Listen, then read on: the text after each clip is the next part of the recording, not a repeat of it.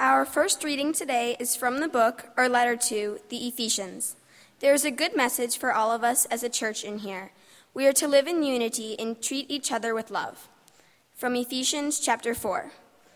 I therefore, the prisoner in the Lord, beg you to lead a life worthy of the calling to which you have been called, with all humility and gentleness, with patience, bearing with one another in love, making every effort to maintain the unity of the Spirit in the bond of peace.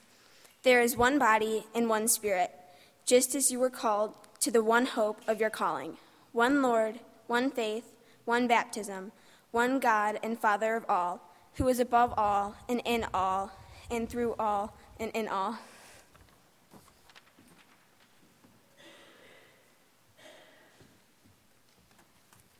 Message of forgiveness. 2 summers ago, when I was 12, on the day before we were leaving for vacation, my little brother Zach and I went over to our new neighbor's house. His name is Dan, and he was 10 years old, just like my brother. When we got there, he had set up a new croquet set, so we decided we would all try it, even though none of us have ever played it before. It started out great, and we were all having fun until the boys started getting a little crazy. Things quickly went from crazy to dangerous as Dan went up to hit his croquet ball. Instead of hitting it easy like you're supposed to, he took a full golf swing and landed his mallet smack dab in the center of my forehead. I knew it hit hard, but didn't realize how bad it was until I saw the blood gush down my face. My first instinct was to quickly run home and tell my mom what had happened, even though I was very scared and frightened. I ran across the street and into the front door, holding my hands on my head, screaming, "Mom, Mom, Dan hit me with a crochet." I kept repeating, "Crochet, crochet," to my mom, and she got confused and didn't understand what was happening. She thought there was a crochet needle sticking out of my head, and that just added to all of the confusion. So after being rushed to the emergency room, I ended up with 8 stitches in my forehead. The next day, Dan called our house and spoke to my dad and acted like nothing had happened yesterday. We soon figured out that he did not tell his parents the troubling incident. My dad asked to speak to his father, and he came over to discuss it. My dad talked to Dan's dad and quickly put him at ease and told him we are Christians and we weren't looking to seek any retribution, but we just wanted Dan to understand his poor judgment and his actions and his lying by omission. The next day, when we were on our vacation, is when I really started feeling anger towards Dan. Every picture that we took with me in it was a stupid Band-Aid on my forehead. Also, I wasn't allowed to get it wet, and we were in Niagara Falls, which is all about water.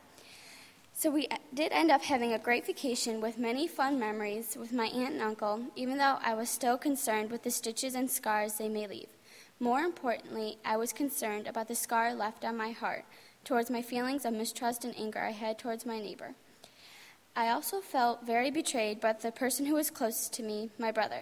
He would continue to go over there and play and have fun and acted like nothing had ever happened. I continued to have mixed feelings about Dan because I never felt he was truly sorry about the incident. As the months passed, I obviously continued to see Dan in social situations. After all, he was my brother's best friend. As time went on, I really wanted to feel free of being angry at him and my brother's relationship with him by forgiving him. I kept going to church and learning how Jesus wanted us to live a Christian life just like he did for us. One of the basic truths of Christianity is forgiveness, which to me means the healing of a broken relationship. As I give this speech today, I am happy to communicate to you that this has truly been a Christian lesson that I learned at a very young age, which I believe will serve me well throughout my life by enriching all future relationships. The funny thing about all of this, though, is that after all of my mixed feelings towards Dan, I feel better about our friendship, and I find it easier to talk to him and engage him in social activities. I truly feel blessed having learned one of Christ's most important lessons, forgiveness, which has left an impression on me, both literally 8 stitches and figuratively a lighter heart. In the end, if we want to be forgiven for our trespasses, we must learn to forgive those who trespassed against us.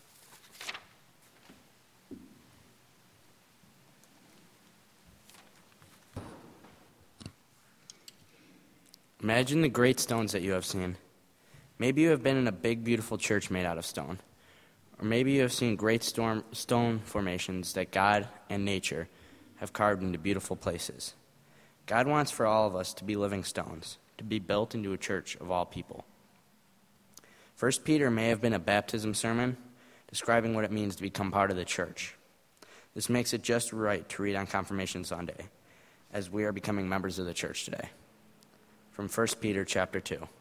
Come to him, a living stone, though rejected by mortals, yet chosen and precious in God's sight. And like living stones, let yourselves be built into a spiritual house, to be a holy priesthood, to offer spiritual sacrifices acceptable to God through Jesus Christ.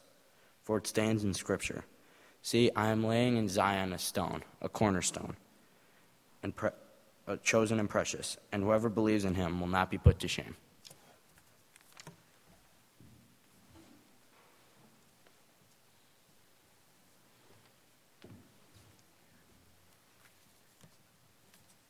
Rock. It's not a particularly inspiring word to most people. Who here wants to be a rock? Anybody? You get my point. God wants you to be a rock in a house he's building.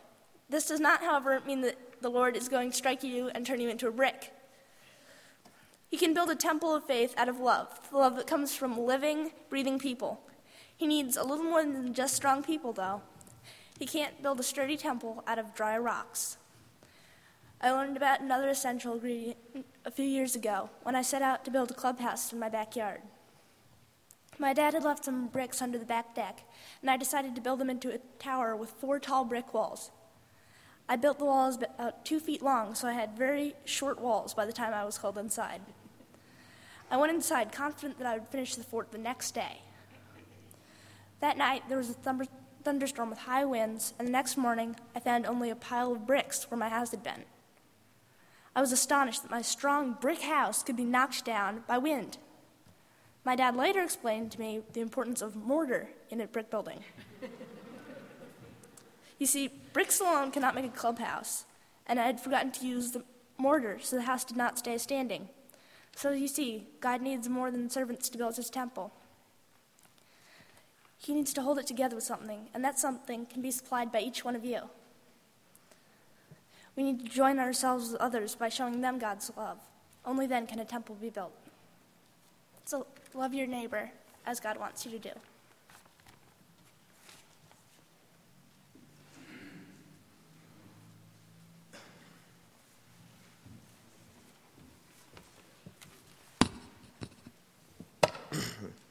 We're using the scripture today for a couple of reasons. First, Jesus promises to always be with his followers.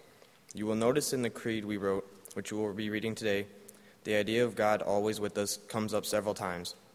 It is a favorite idea in this confirmation class. Jesus also gives the instruction to baptize, which is what we are doing here today, confirming our baptism and becoming true disciples of Jesus Christ. From Matthew chapter 28.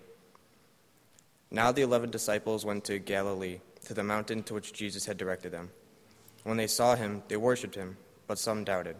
And Jesus came and said to them, all authority in heaven and on earth has been given to me. Go, therefore, and make disciples of all nations, baptizing them in the name of the Father, and of the Son, and of the Holy Spirit, and teaching them to obey everything that I have commanded you. And remember, I am with you always, to the end of the age.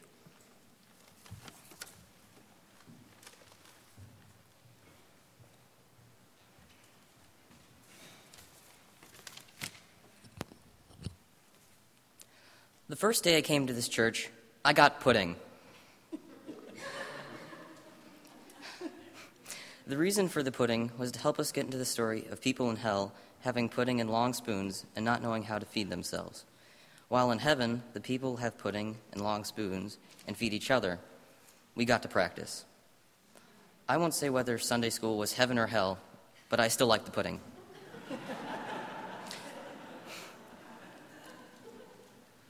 And I can't tell you that the pudding was the only reason I came back, but it helped. Actually, one Sunday, like most things we do at our house, my parents told me at random, we're going to church today. That's how most things happened. Like, we're going to go shopping today, but I had something planned. No, we're going to church. We told you were. So we came to church. Besides the pudding, I also found out that I had friends here, people I knew from school. Pudding and friends definitely helps. That's how I got here. Once I was here, I learned that there was more to church than just friends and pudding. Like baptism. I didn't even know what baptism was until I was in the 5th grade. When we started to come here, my sister and I were baptized. So when somebody says to me, "Remember your baptism," I really do. It was only 3 years ago. And like who God is, what God is like, God is always there. Several years ago, I took Taekwondo classes for a while at a school near Giant Eagle. Strangely enough, the black belt ceremony was here at this church before I had any connection to it. It was just a building for me then.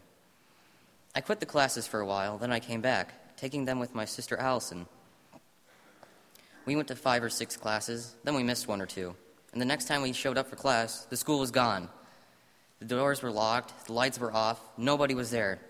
We looked through the windows, checked up above, and saw the name was still there, but it was gone. It was so weird. Nobody had called us. We had no warning. It was just gone. I've learned that would never happen with God. You might go away for a little while, but when you come back, God will be there, just like the scripture says. This church helped me to show me that in my classes and the Bible. But I also believe this in my own heart. I hope you believe it too. And if there was one thing that I wish everyone would understand about God, it is that you don't need proof. If there was proof, it wouldn't be believing. It would be knowing. You can see the sun is there. You can see it is round. You know. We don't know with God. We don't need to. We believe. And believing doesn't need proof.